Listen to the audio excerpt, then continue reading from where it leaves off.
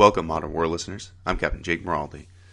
Today on the podcast, we'll be talking to Dr. Tanisha Fazel, an Associate Professor of Political Science and Peace Studies at the University of Notre Dame and an Adjunct Scholar at the Modern War Institute at West Point.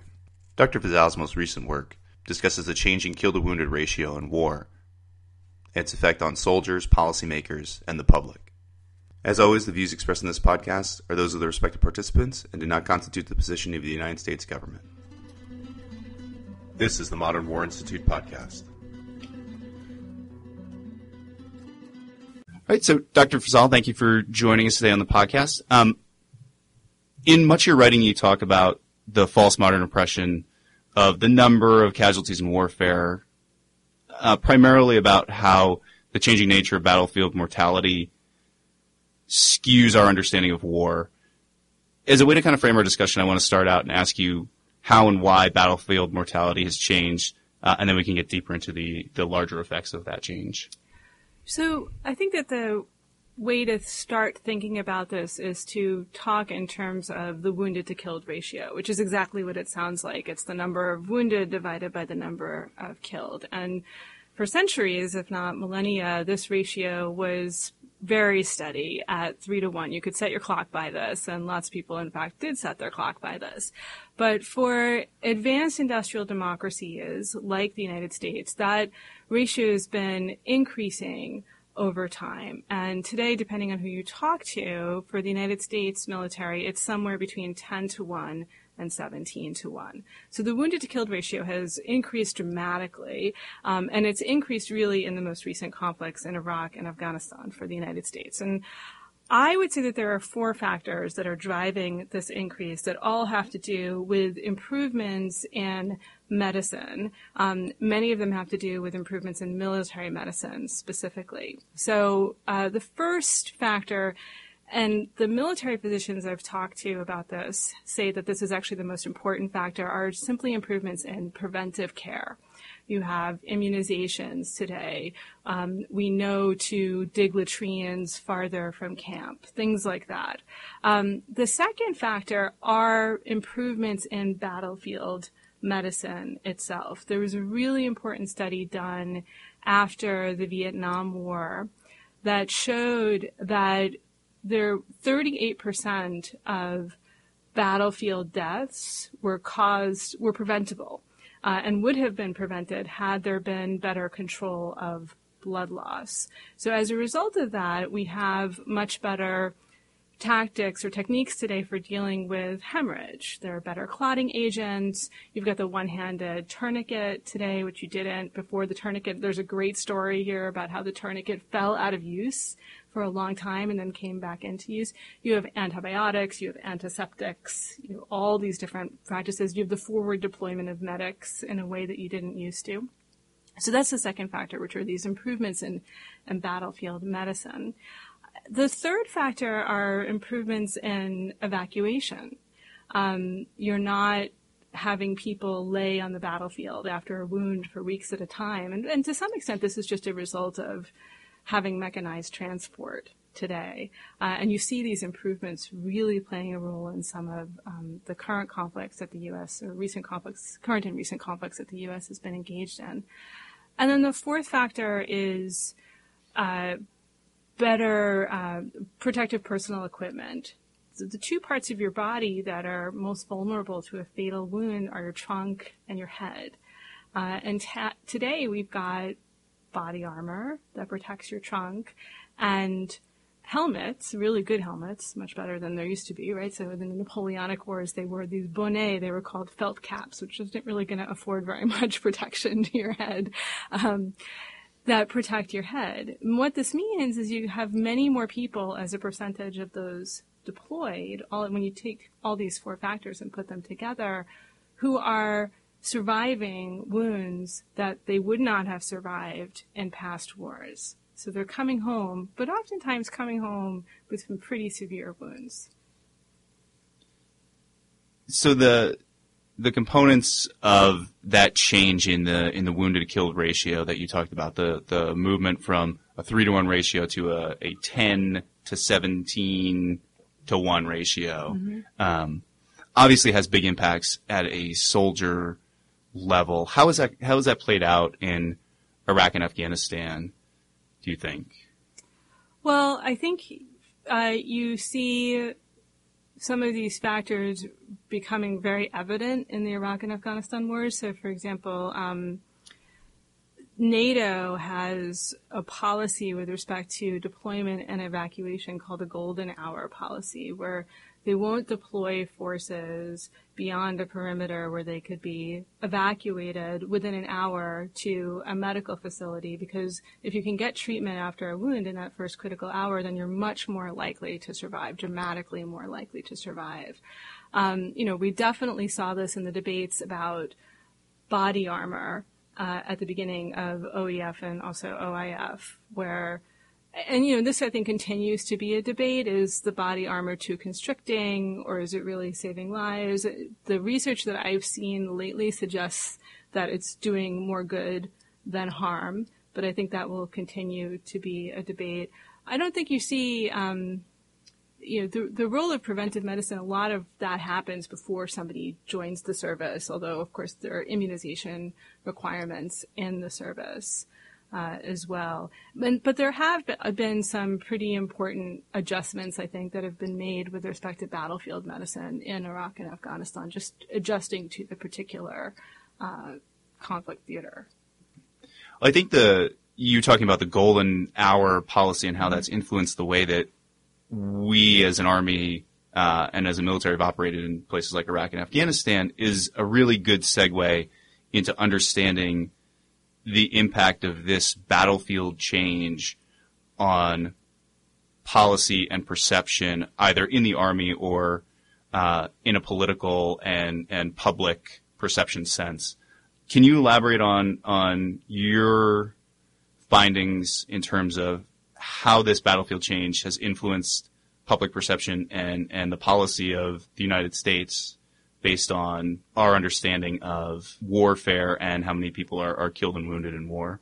So my concern is that it hasn't influenced public perceptions or the perceptions of policymakers, or that if it has, it's influenced in maybe the wrong direction. I've done some survey research where I've asked people, tried to see whether people are sensitive to different kinds of casualties. Now, when we talk about public opinion and support for the deployment of military force, there's been a dominant hypothesis in the field for a very long time called the casualty aversion hypothesis. And the logic is a really simple one, that the more casualties that are incurred, the lower support will be. And, this logic is, there's a lot of back and forth. Some people buy it, some people don't. And I don't really have a dog in that fight, but it's been defined exclusively in terms of fatalities. Casualties have been defined exclusively in terms of fatalities. And this is true not just for the scholarly literature, but also when you look at polls that are fielded by organizations like Gallup and Pew. So I looked at all the questions, or hundreds and hundreds of questions about that were put to the public by these polling organizations about OEF and OIF, and there were 0 questions about the wounded as casualties, although there were questions about fatalities as casualties. So, and this I think is problematic because increasingly our share of casualties is comprised by the wounded, and this has real implications, not just for the soldiers who come home and for their families, but for everybody, because there's a financial cost to this in the very long term in terms of providing medical care to these veterans, which is an obligation, and rightly so, that the U.S. government has. So what I did was I fielded a set of surveys to see whether people were sensitive to information about the wounded as casualties. And I found that in the general population, there was basically 0 sensitivity to this. That for the civilian population, people didn't really take the wounded into account. They didn't care about the wounded any more than they cared about fatalities.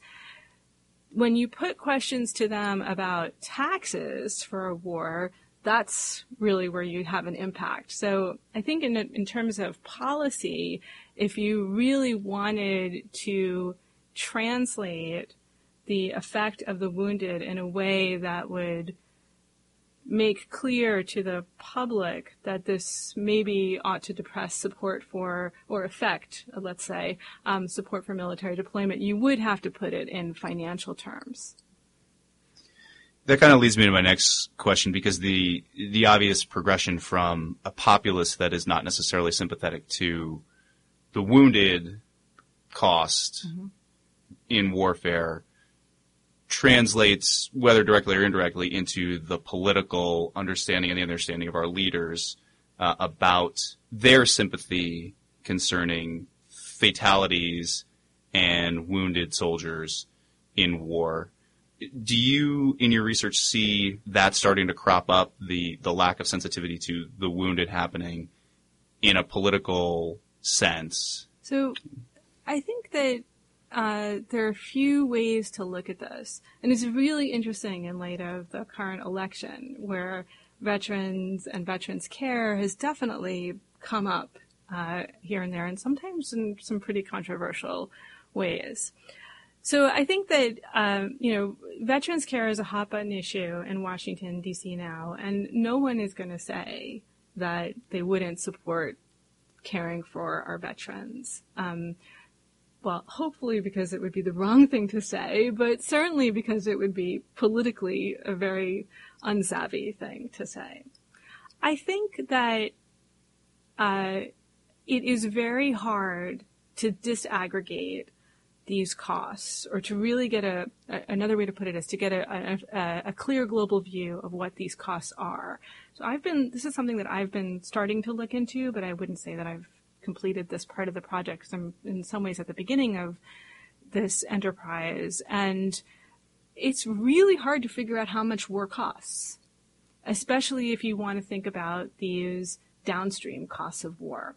How much is it, so if a particular soldier goes to war and suffers an injury, is near an IED, and as a result suffers traumatic brain injury, and is going to have to receive treatment for TBI for a certain amount of time, when we think about the costs of war, we don't necessarily include those costs of medical care in that. There are some researchers, Linda Bilmes at Harvard Kennedy School in particular, who has started to incorporate the long-term medical costs of caring for veterans into the cost of war. But again, it's really hard to do. I think even if you had even if you were an accountant, which I'm not. So one of the things that I'm hoping to do for this project is to go to Washington, D.C.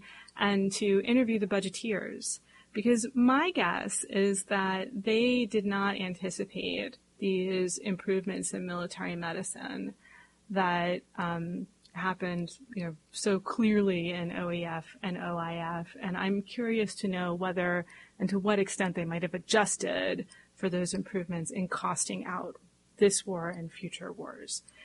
I think the last thing I'll say about this, at least for now, is that one concern is that if the public is not sensitive to the wounded, and if politicians take cues from the public about what's politically accepted, and these are all ifs, these are things that are up for debate, but if we want to connect those two dots, then one concern is that with these improvements in military medicine and the increased wounded to killed ratio, then it makes war seem less costly, and therefore might make politicians or decision makers more likely to deploy force.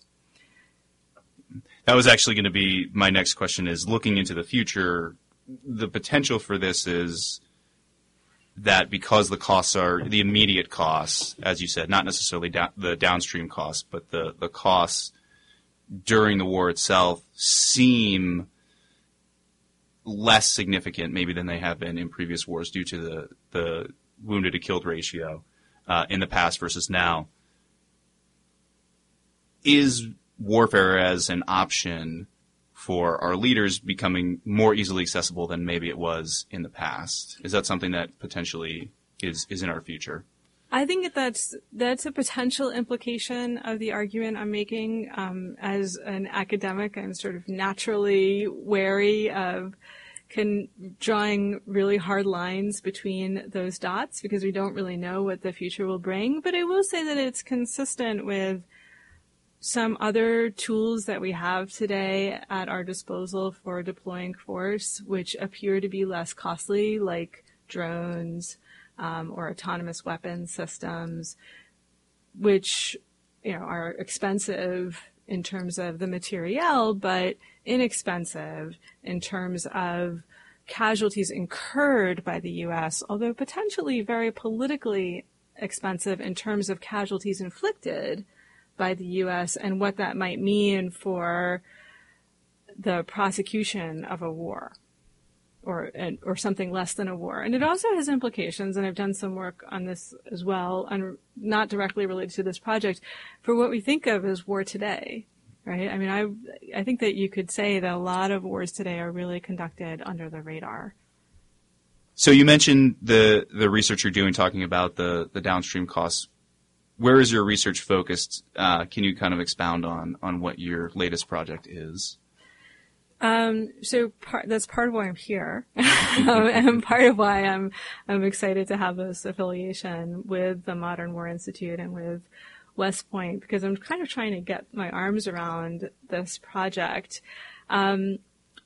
The way I've been thinking about it is that it's a project on military medicine and the cost of war, and I want to make the argument that improvements in military medicine, which are a good thing, right? They're saving lives, but they do have these unintended consequences where you have people, again, coming home, more of them coming home as a percentage of those deployed, and coming home oftentimes with very severe injuries that are going to preclude them from being an economically productive member of society, from having a normal life. And I don't think we've thought about that. So I want to make the argument that these improvements in military medicine have generated these costs and that we haven't really appreciated these costs. So I've done, I think, the first piece of this in showing the improvements in military medicine, a little bit of the survey research that shows that these costs aren't really appreciated, at least by the public. I hope to interview policymakers to talk to them about how they respond to this, although I'm a little bit skeptical just for the reasons I mentioned earlier. No one's going to say, we don't really care about these wounded veterans. But I also do want to talk to the budgeteers about how the factors that they include in the costs of war. I think the next step that I could take with this project, but I'm sort of here partly on a listening tour to figure out what might be interesting to people, is to ask why it was that these costs were ignored or have been, ignored may be too strong a word, but have been underappreciated. Maybe there are psychological arguments about the effects of the wounded versus the killed, right? So just on a very individual, the level of individual psychology, people may value may be more concerned about death than about wounds. It could be because the budgeting process is so diffuse. There's a more sinister hypothesis in there, which is that maybe politicians, can be beneficial to certain politicians who want to have their hands freed in order to prosecute war. But I'm not sure that that's the direction I'm going to take. And if I do, I certainly don't know which of any of those hypotheses would have the most support. Yeah, no, I think any of those are interesting, and it's interesting as someone who has been involved in the wars that we've had in Iraq and Afghanistan, to see the relative lack of consideration on the back end, and sort of the scramble to establish systems once we as soldiers return home to handle what I have seen argued as sort of the unique nature of a lot of the wounds that people are coming back with, the TBIs, the leg amputations, those sorts of things. So it's been interesting being kind of at the ground level, seeing that play out, and that us having to scramble to build those things instead of having them in place beforehand. Yeah, I think this is part of the explanation for the VA scandal, right? I haven't talked to folks at the VA, but I'll bet you a nickel that they have actuaries on staff, and they know how many Korean and Vietnam War veterans are going to be diagnosed with chronic heart disease in a given year. But I don't think that the VA expected as many people coming back from Iraq and Afghanistan as they did. And they weren't prepared, as you said, for this new array of injuries. And so now they're having to do things like stand up TBI clinics. But it's interesting that you said that the injuries are unique. And I'm not sure that that's necessarily true. I think, we talk a lot about post-traumatic stress today. That's been around forever. It's just that now we have the diagnostic tools to deal with it. If you'll forgive a personal anecdote, my father-in-law just published a book that is a translation of his grandfather's epic poem that he wrote in Italian because he served in the Italian army. And my father-in-law is a forensic psychiatrist, and he has, from a distance of generations, diagnosed his grandfather with post-traumatic stress. So this has been around for a long time. It's just that now we know about it. There are some interesting questions, I think, about whether post-traumatic stress is different for a counterinsurgency operation as opposed to a conventional operation. And I at least don't have the answer to that question yet. Well, great. Because I host this podcast at West Point, I always kind of ask the question whenever I interview someone of how a cadet or someone who's graduating and becoming a new lieutenant can use the information that we've talked about. Is there anything that you feel like our understanding of casualties in war, especially over the last 10 or 15 years, anything that cadets should know going out into the force about that? Ooh, that is a good question. It's funny because I feel like I'm here to learn from the cadets. But taking what I know and translating it into practice on the field, I think that, as I said, these improvements in military medicine are a good thing. And a lot of the improvements have emerged from smart officers paying attention. There's a great story about how during World War I, there weren't really good helmets at the beginning. And there's this one general, and I can't remember if he was also a physician, who was treating or saw an infantryman who was in the midst of a firefight but didn't really get very injured, and asked this infantryman why. And it turned out that this guy had been wearing a metal mess bowl over his head. And that's why we have better helmets today. So, and if he hadn't, and the fact that he did that, right, saved a lot of lives. So smart officers paying attention, which I would imagine is something that they need to be doing for all sorts of things. Yeah, so this is by no means unique advice, but I think that that's the kind of thing that is probably going to really the best advice I can give in terms of translating this research into practice. Great. Well, thank you so much for taking the time. I really appreciate it. It's my pleasure. All right.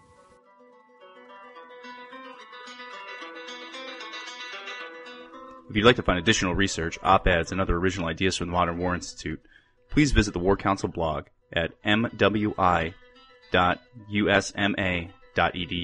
or follow us on Facebook, Twitter, and Instagram. You can find new episodes of the Modern War Institute podcast on iTunes and Stitcher. For the Modern War Institute, I'm Captain Jake Maraldi. I hope you'll join us next time for more in-depth discussions on war, policy, and leadership.